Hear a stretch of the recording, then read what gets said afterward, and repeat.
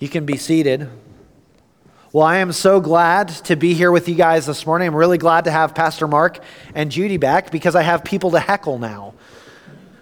It's great that they're able to get away and get some rest and some vacation, and I'm really excited for Pastor Mark to kind of re-engage and come back in and be. I know he's re-envisioned and rejuvenated in spite of the 60 plus hours of travel in a car. I don't envy that, man. But it's so good to have you guys back. Well, if you're joining us for the first time, or if you've been with us over the last couple of weeks, we have been in the middle of a sermon series, and today we're coming around the last bend in a sermon series that we're calling The Good Life. And throughout this sermon series, if you have missed any part of this, if you've missed out, I really want to encourage you, go online to ecwesleyan.net. And you can listen to each of the messages within this sermon series because each one of them kind of builds off of the next and has brought us to the point that we're at today. And last week I made the statement that these messages would be online from now until the cows come home. And last week I believe Chris Hedlund educated me that that's every 12 hours. That the cows come home every 12 hours. So I've been living my entire life as a non-committal lie, where I'm like, yeah, I'll do that from now until the cows come home. Well, at least for the next 12 hours. Well, I want to tell you that those messages will be up from more than 12 hours, probably from now until the internet dies, or sometime in between the cows coming home and the internet no longer being a thing.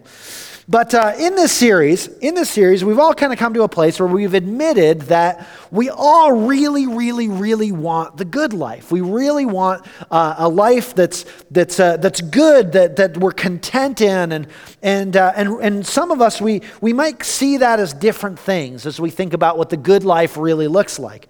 For some, it's having the right stuff, or enough money in the bank, or respect from the right people, or power, or pleasure. But throughout all of this, we've identified that the good life, the definition of the good life is this. The good life, and if you remember it, say it with me, the good life is you plus faith times Jesus and grace. Let's say that one more time. The good life is you plus faith times Jesus and grace. The good life is what happens when we take our faith, and we all have faith of some sort or another, whether it's faith that the air that you breathe is not going to kill you, that the seat that you sit in is going to hold you, that the vehicle that you have is going to get you from point A to point B. We all have faith in something. And in Jesus, we have somebody that we can put our faith in. And it's not just that we put our faith in Jesus and it just adds to our faith, but it exponentially multiplies the possibility of what can happen as we are people who live out of faith. And within that, not only do we have a person in which we can fix our faith on, but we also have a gift that we're given in the midst of that. It's a gift called grace. It's unmerited favor. It's God pouring his favor out on us. And not only does he give that to us, but he gives us the opportunity to give it away to others as well. And in order to do that, we have to keep ourselves in check, and we have to keep each other in check by authentic relationships of accountability with each other and also with God. We ask questions like, are we good? Like, God, am I showing you through my life? Is Jesus Christ alive in my life today? Am I walking in the presence of the Holy Spirit? And as we do this, Jesus teaches us how to live the Christian life by the example that he set out. And this is an example that teaches us to be self-controlled. It teaches us to say no to ungodliness and sin, but yes to the movement of the Holy Spirit at work in us. And like I said last week, it's less marchy and it's more dancey. It's less of a march. It's less about rigid religion, and it's more about this fluid, loving relationship, this dance. There's a rhythm to it as we walk with God every day. And through all of this, we've been following a letter of an encouragement and instruction from the Apostle Paul to a young pastor named Titus, who urges Titus to encourage the church God's people to devote themselves to doing what's good so that they're prepared to meet the urgent needs that are all around them and so that they don't live unproductive lives. And that same charge is available to us today. Remember, we talked about this. We are living in a world that's in desperate need of seeing the goodness of God lived out all around us. Wouldn't it be amazing? Wouldn't it be absolutely amazing if every single Christian in this church, in our city, in our state, in our nation, wouldn't it be absolutely amazing if every single Christian did this one small thing? If we devoted ourselves to doing what is good in order to promote Jesus. Wouldn't it be absolutely fascinating if there was not a news outlet that you went to, if there was not an online website, if there was not a radio station or a TV station in which a part of their newscast was the unavoidable stories of God's people doing good in the name of Jesus. I mean, that's news that I would watch. I would tune in for that. Well, speaking of news, back in January, in Japan, there was this marathon that was hosted. It was a 100-kilometer marathon. Now, if you can't do that conversion in your head, I can't, so I looked it up and I wrote it down. That's 62 miles and 241.3 yards. I'm really not sure why a person would choose to run that distance unless it was like either too food or away from a pack of bears. And I'm not talking about like the Chicago Bears. You know, that's a whole different thing. But I'm not sure why anybody would choose to do that. But apparently, this is an international thing. This is an international sport, and this international competition was being hosted in Japan with competitors from all across the globe. Well, as the race was drawing to its close, Kenyan runner Paul Cura was in step to coming in second place. And he was so fixed and so focused on that end goal that Cura did not see the little black dog run right in front of him. And he tripped right before the finish line. The accident cost him second place. He finished 12th. The dog and the runner are both all right, and the Baja men still don't know who let the dog out.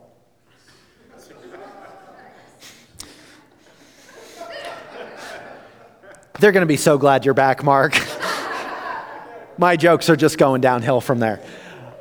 But how disheartening would that be, though? I mean, how disheartening, all of that training, all of that travel, to go from podium to pavement in like one misstep. No one wants to trip before the finish line. And that's why this last part of the letter to Titus is so vital as we close out this discussion on the good life today. This morning, we're going to be looking at Titus chapter 3, verses 1 through 11. It's going to be on the screen, but if you want to use your devices or your own Bible that you brought with you, if you have neither and you don't want to look at the screen, the Bible in front of you, page 966, it's going to be on there. And we're going to go ahead and dive into this today. Paul writes to Titus, remind the people to be subject to rulers and authorities, to be obedient, and to be ready to do whatever is good, to slander no one, to be peaceable and considerate, and always be gentle towards everyone. At one time, you too were foolish, disobedient, deceived, and enslaved by all kinds of passions and pleasures. We lived in malice and envy, being hated and hating one another. But when the kindness and love of God our Savior appeared, He saved us, not because of righteous things we had done, but because of His mercy. He saved us through the washing of rebirth and renewal by the Holy Spirit, whom He poured out on us generously through Jesus Christ our Savior, so that, having been justified by His grace, we might become heirs, having the hope of eternal life.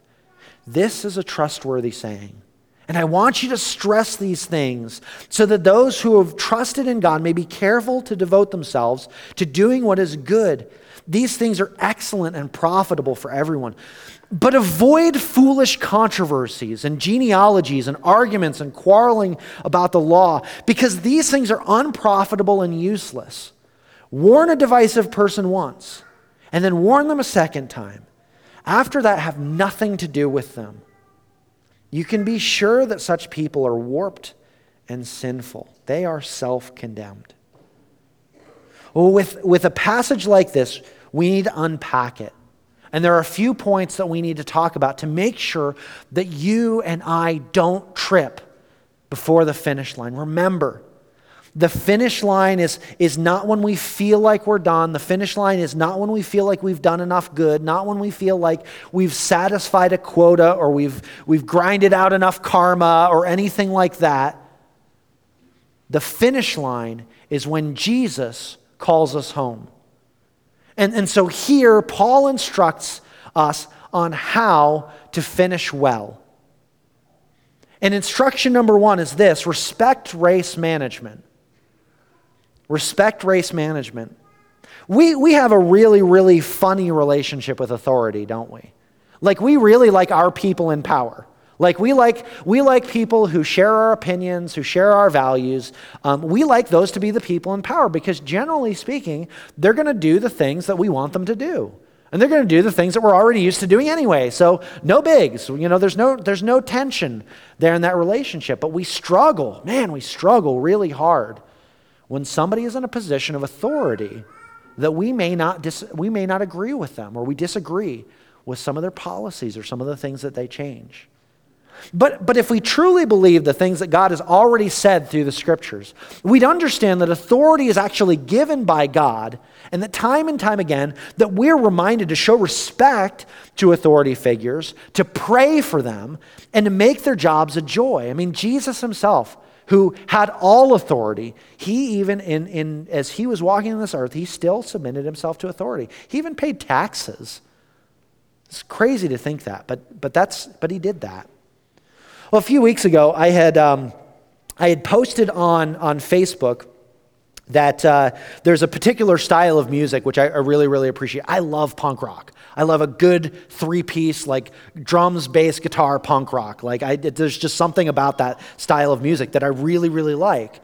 And I know that, like, in the past, it's been like categorized as being like the music of the anarchist or the rebel or being anti-establishment. But it's kind of matured from there a little bit. But I don't necessarily like that part of it. But I like impassioned music. Anyway, so I had posted this, and a friend had sent me a message, and he was like, "Hey, have you ever considered being a Christian anarchist?" And I'm thinking, wait a minute, those two terms, I'm not really sure that they go very well together, but it really kind of made me start thinking about this a little bit, that, when we look at figures of authority, especially political figures of authority, how easy is it for us to engage in degrading conversations? I think in our effort as Christians to become a part of political solutions or political conversations, which we should, and conversations about being a part of the solutions and the needs of our nations, which we should, much of that conversation ends up degrading to putting people down. That we forget that these are people who are made in the image of God just as we are, and that they are in just as much of need of the grace of God as I am. And Paul instructs Titus to remind people to subject themselves to the rulers and authorities, to be peaceable and considerate, not slandering anyone. I think we forget, like in the slander, that like the better thing really would be for us to pray for them. But Paul would also instruct them to be helpful, to be ready to do what's good out of gentleness for everyone. And this is, I think, a huge place where we get tripped up at the very beginning of the race. But I think that a lot of that angst comes out of a good place. A mentor of mine once said that as we were talking about conflict And I was experiencing a particularly rough conflict at that point in my life, and I was trying to understand it and wrap my head around it about why this thing was such a big deal to the person that it was a big deal to. And he said, Damien, I found that conflict really boils down to one of two things. It's either mismatched values or it's misunderstanding or miscommunication. And hear me out here. Wouldn't you say that the biggest angst that you experience, the biggest frustration and conflict with leadership that you have really comes down to a differing in values or a mismatched understanding? What if instead of doing this thing that we're all like really, really like, we all do this thing where like, I have a problem with somebody, and so instead of talking to that person, I go talk to somebody else. So now they have a problem with the person that I had a problem with. What if instead of like triangulating like that, like what if instead that we approach conversations with people that we may not agree with, we may not see eye to eye on? What if we went to them seeking understanding, prayerfully, asking God, how can I be a person of peace within these situations? What would happen if we sought understanding to see why they're passionate or supportive of the things they are? We may never agree. We may never agree, but wouldn't it be better to have a continued conversation than to slam a door just simply because we don't like what's behind it? I can tell you from personal experience that there are people in my life who I will never see eye to eye with, but I love them. And my desire for them is that they see the love of Jesus in me and that they grab hold of that love of Jesus as well. Don't get me wrong here. We are people of conviction. Sin will always be sin, no matter what it's dressed up in. Sin is sin is sin, and we deal with that. But in order that we don't get tripped before the finish, and in order for us to bring as many along as we can, we need to make sure that we, number two, check our laces. I don't know about you when you get a new pair of shoes, but I find that the laces are always undone or the shoes are poorly laced. I mean, Pastor Mark he was in first service, so he heard me say this, which is the whole shoe comment earlier, but I have weird sized feet. I either wear a 14 wide or 15, depending on the shoe. I just have odd-shaped feet. But I find that like every time that I get a new pair of shoes, I have to relace them because otherwise the shoe won't fit on my foot the way that it's supposed to fit. And every time I put my shoes on, I have to remember that I was taught how to actually tie my shoes. And when I repeat those steps, the laces are in the right place on the shoe, and the shoe fits properly. Now, how many of you are like me and you're like, you just kind of leave the shoe tied and you slip your foot in it? Yeah, all right, this is confession time. But sometimes when you do that, the shoe doesn't fit all the way, and when the shoe isn't laced properly, it's very easy for us to get tripped up. Well, much like new shoes, our life in Christ begins in a place where we're a mess and we're unraveled in our sin, but in Him we live and we move and we have our being, and in His loving kindness for us, He secures our hope in Him and life forever with Him by the justification that He gives us by His grace. He taught us how to tie our shoes when we didn't know how to. And this is a great daily reminder for us because we received this from Him. We have to remember where we came from, that we didn't intrinsically know how to do this, that He had to come alongside of us and show us by His grace how to live and move and have our being. And there's actually kind of an irony in our relationships with people that we get aggravated with, kind of like leadership. Whether it's leadership or whether it's a family member or a neighbor or a friend or coworker. Many times the thing that we get aggravated about are some of the things that maybe they were things that we struggled with. How many times do we look at at where somebody else is at, and we see, if we were to really boil it down to the elemental level, we'd see areas of our own foolishness or our own disobedience to God, or lies that we believed, or passions or pleasures that we chased. And I think a lot of times we get frustrated when we see those things in other people because we know the roads that those things lead down. But remember, you too once lived lives that were foolish, disobedient, deceived, and enslaved by all kinds of passions and pleasures. Me too. We got to remember that you can be 100% right and 100% wrong at the same time. Ravi Zacharias, he's a Christian apologist and great speaker. He says this, he says, if truth is not undergirded by love, it makes the possessor of truth obnoxious and the truth repulsive.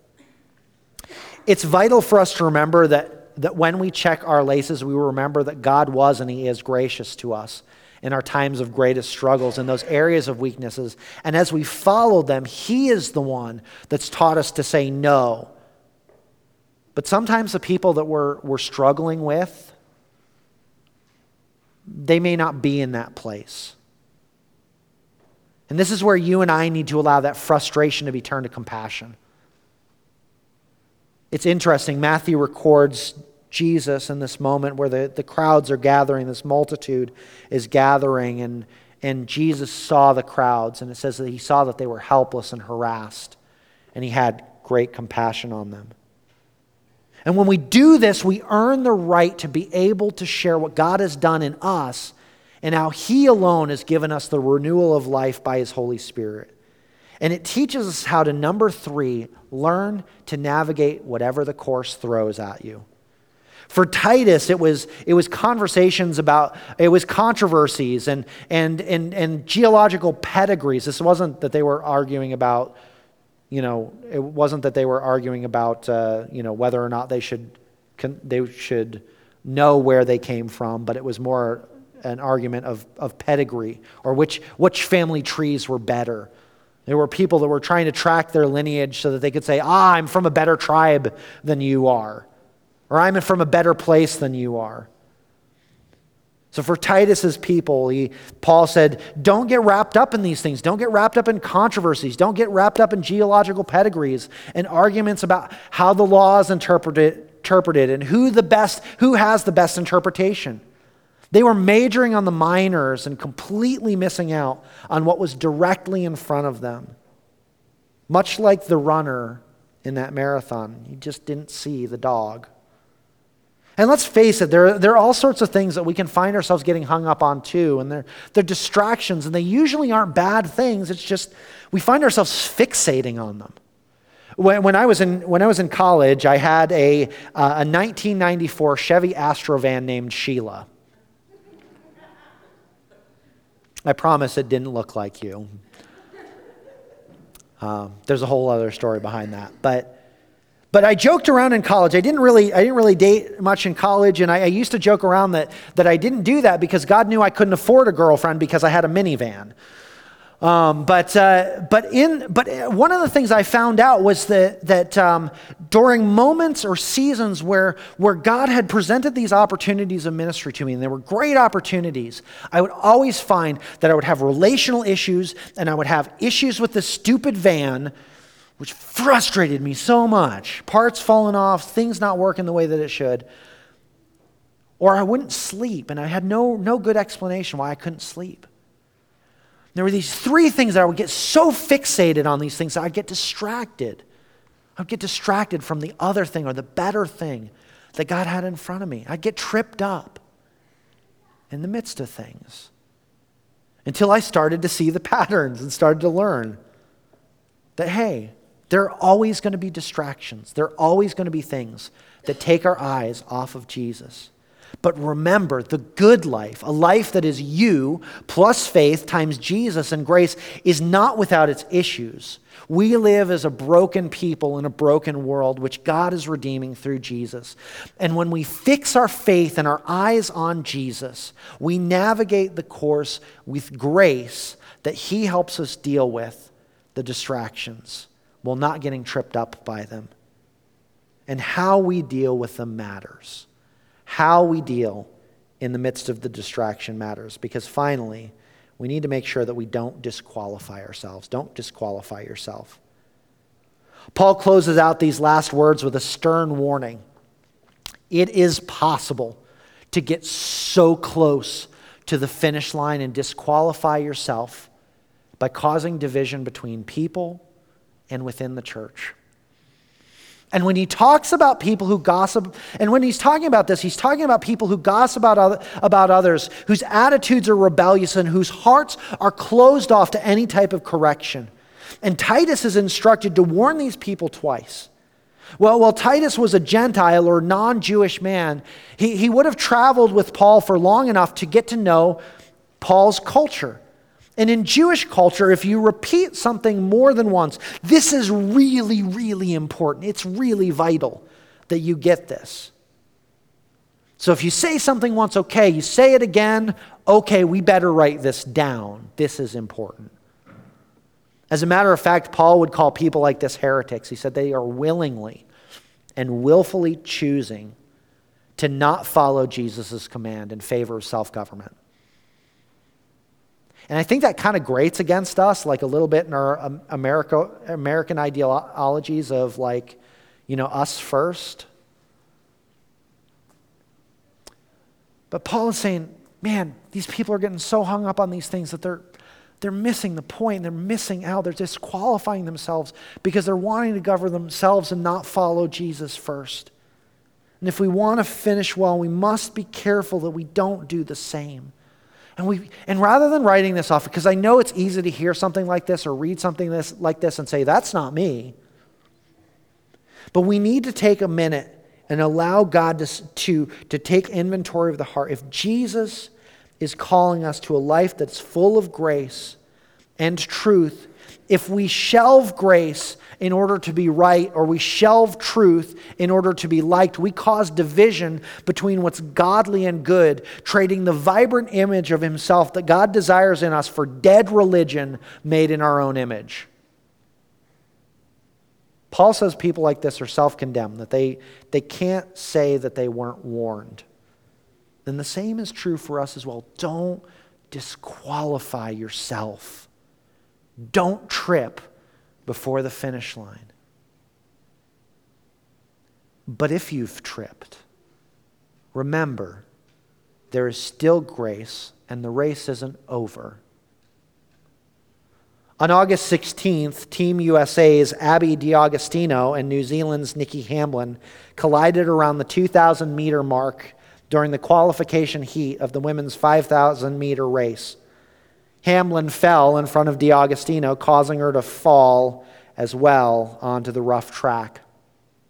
Laying on that track, the cameras caught the anguish on both of their faces, the pain from scraped skin, the embarrassment of tripping on the world stage, and the realization that you, as well as your country's dreams of success, ended with you. But something happened in this competition.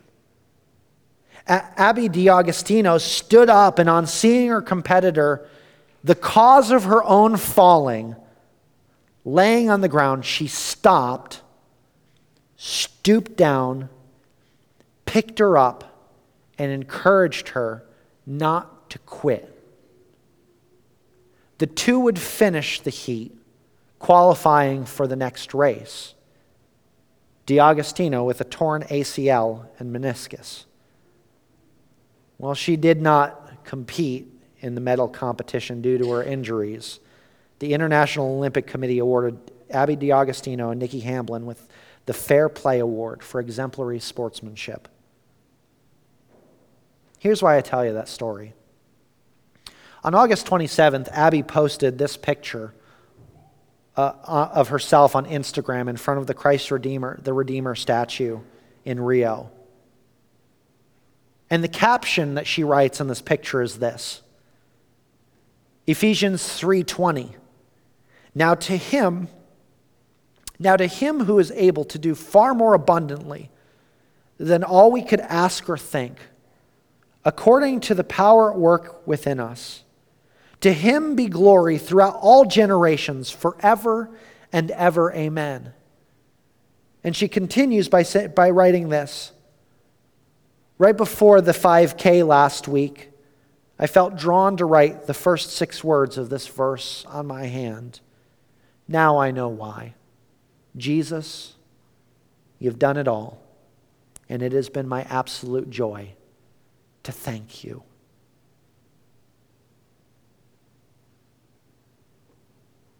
The good life is something that God desires for us here and now, so that you can experience not only relationship with him in the present, but there's also the hope of a future. Remember that God's not a liar. He has prepared a place for you in the life after this one. And right here and right now, while we wait for that, it's not about sitting on our hands or twiddling our thumbs, but choosing to be a part of God's restoration work right here and right now. But it can only happen when we live life on God's terms, not my terms. That we don't trip before the finish. And it's a good life. It's a life that is you plus faith times Jesus and grace. Let's pray. God, this morning as we close out this message series,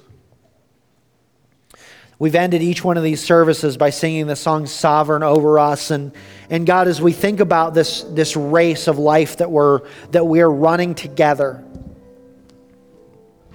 God, I pray that no one would trip before the finish, that we wouldn't disqualify ourselves, but our eyes would be fixed on you, the one who knows the course and knows how to deal with the distractions.